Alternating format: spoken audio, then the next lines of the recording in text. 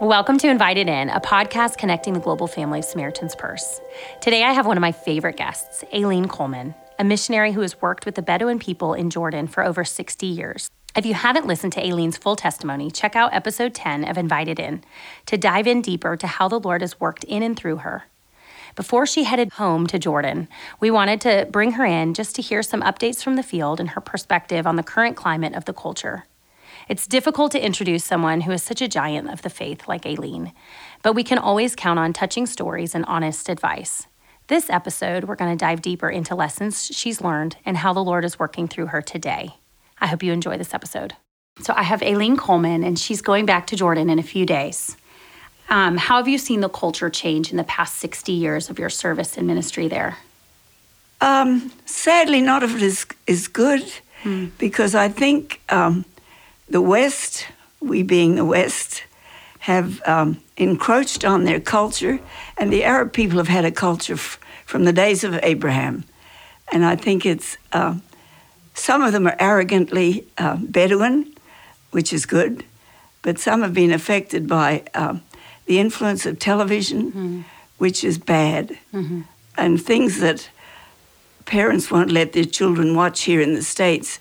Bedouin children are watching in schools, some of these awful soap operas and stuff. So, but other than that, Arab culture is Arab culture, and we're not there to change the culture. And that's one of my favorite quotes, as you say, we're not here to change the culture. And you've learned to just embrace what they do. It's because even not all of Islam is bad. Culturally, there are some good things because a lot of Islam is taken from the Old Testament. And so when you read the Old Testament, I think, oh, I know that. That's how we live today. So can you talk about how the political climate has changed and what it's like now? Fanaticism has increased, but at the same time, there's an increase of moderate Muslim people who are seeking the truth. And so I think that is encouraging for us, because the Bible says if they seek, they will find, or God will find them. And we just talked about how you can't change the culture you're in. Can you tell us a story of how you've lived that out? They use so many. I know. One of my favorite is when you practiced eating eyeballs. Well, that's no big deal. The first time was hard. But I'll tell you one of the things that I find, till today, I find difficult. They take goat milk, because we have goats, not personally, but right. The Bedouin have goats, and they put it inside a goat skin and let it ferment. And it's not just sour milk, it's rotten milk. And that's a great delicacy. And I remember once somebody gave me a cup of this, and it's even it smells rotten and tastes worse. Gave me a cupful, and I thought if I drink it quickly, I can get it down. Well, I held my breath and prayed and drank the whole cupful in 2 swallows, and they thought I liked it, so they brought me another cupful, which I excused myself. But you've just embraced the people that you've been serving for Some decades. of the things we eat here in the West would horrify them. So, Can you give an example? What would be something that... Roasted meat. And what do you think is the best way to love on and care for people of another culture? We earn the right by treating tuberculosis and other very chronic diseases, because tuberculosis has a horrible stigma on it in the Middle East. And so we treat patients who are unclean and culturally unacceptable so in the culture. And can you just inform us about tuberculosis? How does it spread? Why does it spread so widely there? It's spread by droplet infection. That's coughing, sneezing, or spitting. We Arabs spit. And and with the Bedouin people, there's so much malnutrition and lack of hygiene. And so the whole family will sleep under one quilt, and you've just got to have somebody with TB coughing. And when you've got a combination of an infectious disease with malnutrition and lack of hygiene, you've got a wonderful place for tuberculosis to spread. Mm-hmm. And when you're treating the patients, do you still keep them for a long time? I know it used to be about 2 months. Well, initially we keep them for at least 2 months or until they're not infectious anymore. Right now we have a young Saudi man who's been admitted 300 days. Wow. Because he's still infectious. Wow, so some take longer than others. Well, it depends how far advanced their disease was when they were admitted. And I think for you, because you initially did labor and delivery, but now you get to work with patients long time and really get to know them. Most longer, some for a year, as long as they need it. They get to know us, and we're able to get into their lives and let them see that we really care in spite of them being rejected by their own culture. And I know, so the audience can listen to your full story on our May 10th episode. But I love how the Lord called you. And we're sending a lot of apprentices. We've sent out a lot of, medical doctors this past, couple months. I would love to hear just for those that are being sent or those that feel the call. One of my favorite stories is when you came back to the States and you felt the call to do something and you were talking with Roy Gustafson. Is that correct? And he said, "So why are you sitting in my living room?" Can you tell how the Lord used that trip to start this TB clinic? Yeah, because Eleanor Salto, who's now in heaven, she was a pulmonologist, and her specialty was chest infectious, and she herself had tuberculosis when she was in the States, and so we left the first hospital in which we worked for almost 10 years, and we came back to the States, and we were very, in the meantime, we got to know the Bedouins. But Roy Gustafson, who was an evangelist with the Billy Graham Association for many years, I was visiting in his home, and we were a little bit confused because we were convinced that God was calling us, but nobody else was. And so Roy said, "Well, what are you girls going to do?" And so I said, "We'd like to go back." And he grabbed his old Bible and read that verse in Ecclesiastes that said, "Who observeth the wind will not sow, and who observeth the skies will not reap. Therefore sow your seed in the morning." And he read that and he said, "If you're so sure that this is where you should be, what are you doing sitting in my living room? Just go." And Roy was a great encouragement to us over many, until he went to heaven. Anytime he'd bring tourists to the Middle East, he'd put them on a guild trip and bring them to Mafraq and let them see what God was doing and then lean on for a donation. And so for people that are feeling that urge, but maybe they think the doors are closing because they either don't have support. Doors aren't closing. Take the action. Doors are swinging. As I say, I'm Australian, and I can crudely say, God is waiting for somebody with the guts to go in through the door that is swinging. Yeah. That's why I love SP, Samaritan's Purse, because it combines the two with relief and evangelism. And so it's difficult. It can be discouraging. But I think if you know this is where God wants you to be, it doesn't mean to say it's going to be easy. But it gives you peace of heart. It gives you satisfaction in knowing this is where I've got to be. And that's where the medical care, it gives you that platform, like you said, to get you into that area. But then, you can. And right now we have patients. I think I got a list of patients last week, and I think we had patients from 7 Arab countries. Wow. Who are sent to us because they've got what they call multi-drug resistant tuberculosis. So you get people from all over the region because they need that specialty care, and you can provide it. So you mentioned earlier, but how can we be praying for your clinic and for your patients? I think, as I mentioned earlier, the Islam is more fanatical people in the country, but there's a moderation. So pray that God will show us the people whose hearts He's prepared, who are sick with tuberculosis, because there's plenty of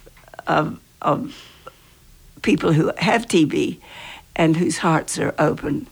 And so we just need to know the people we need to admit, who we need to visit in their tents. And even, I know, watching the news right now and just the unrest going on, and I know there's been unrest forever.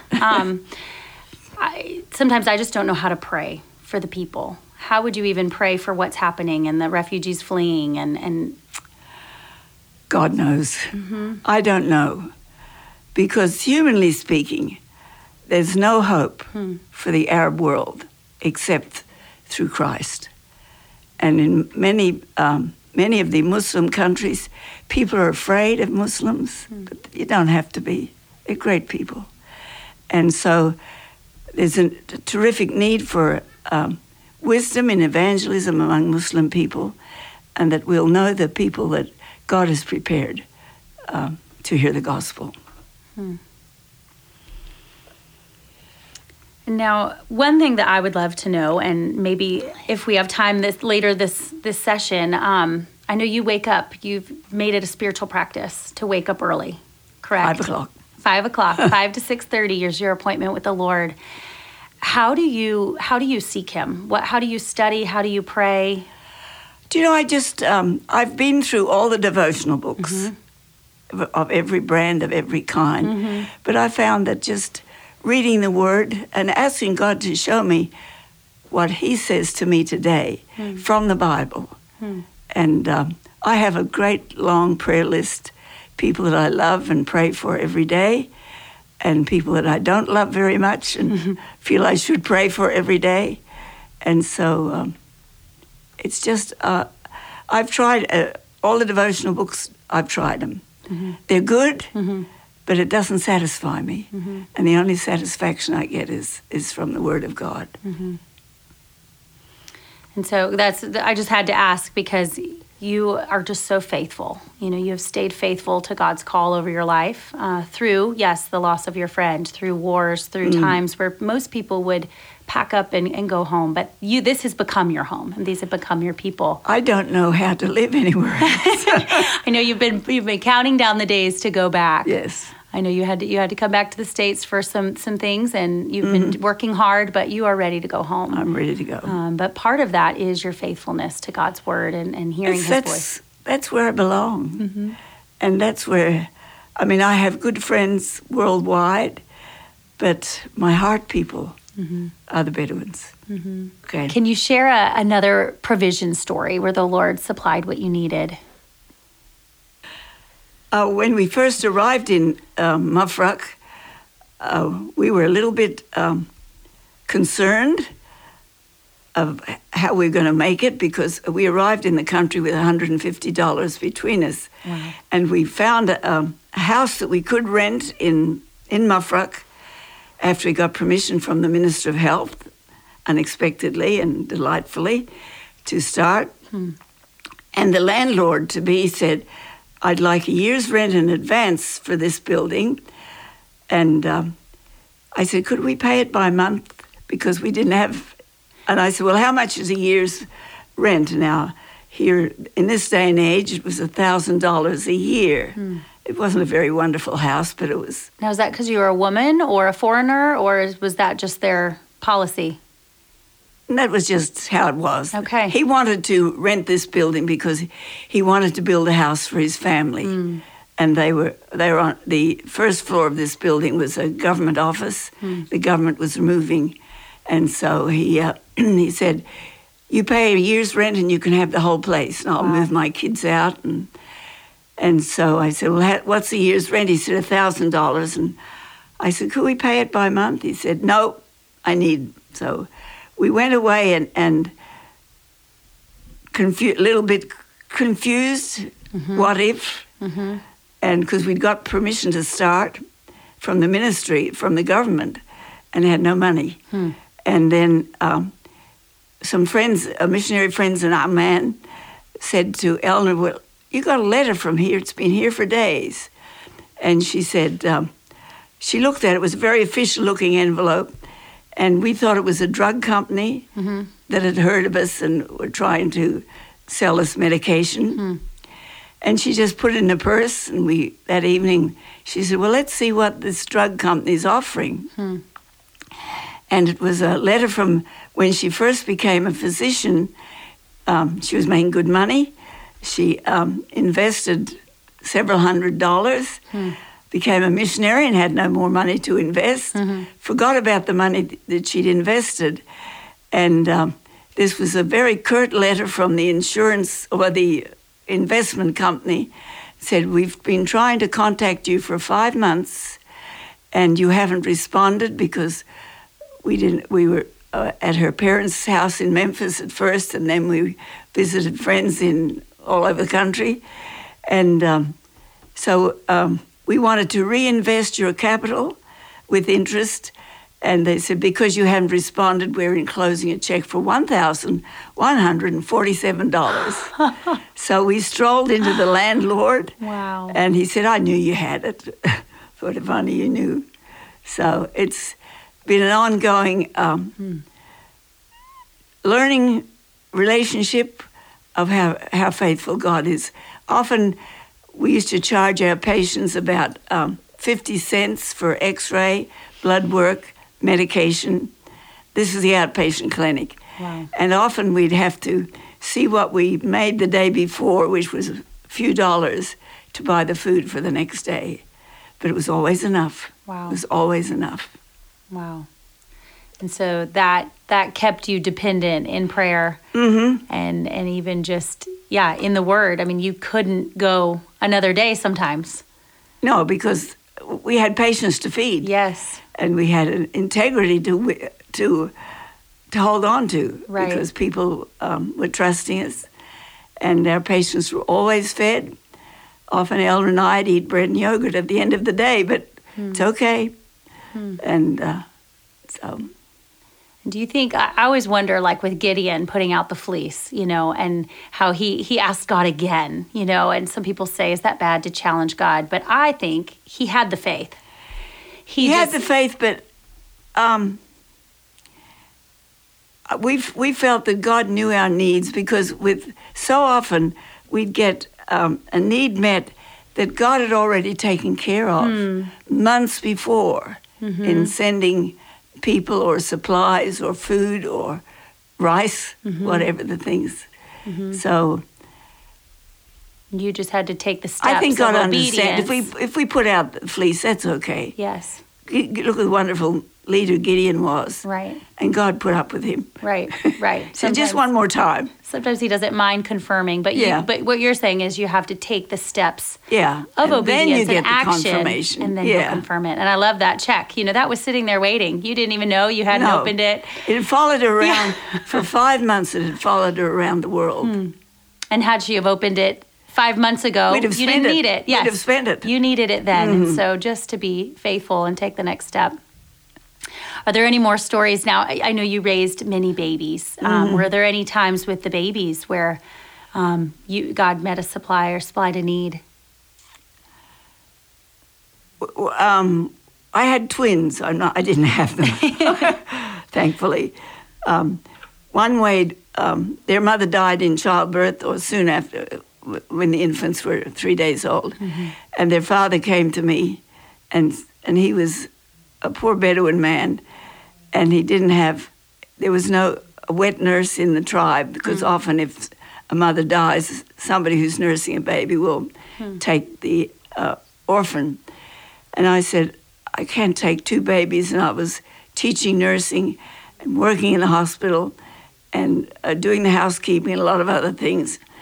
And so he said, I said, I'll come and help you teach a teenager to take care of these babies. Well, one weighed 2 pounds. The other one weighed 3 pounds. And I think these babies will not survive. And so they were both what we call frail babies. And so they needed a special kind of formula. Just it's for premature babies, which we couldn't find. And some NGO from Lebanon came an organization, again, not Christian, and they said, we've had a great big shipment of this premature formula, and we don't get into taking care of premature babies. Do you have any kids that need special? I said, as a matter of fact, the lady that came, I said, come and look at them. And I had them both in a carton. We didn't have money to buy cribs in those days. We'd cover a medicine carton with contact paper, and it did very well. So I had these two little things in one carton, 2 pounds and 3 pounds.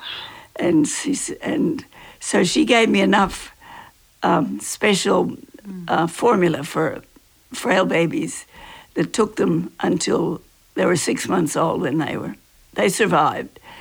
And wow, that's incredible. And that's where, I just want to challenge listeners that I think sometimes they have the desire, they want to do something, but they say, I don't have the resources or the time or this. But if God's calling you to do something, He will supply that. Yes. It's like the fish and the bread, that's what we always say. He doesn't require us to do the miracle.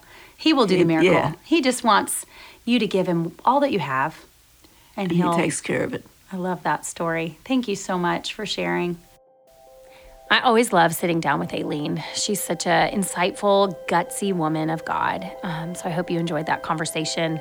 Thanks again for tuning in, and have a great week.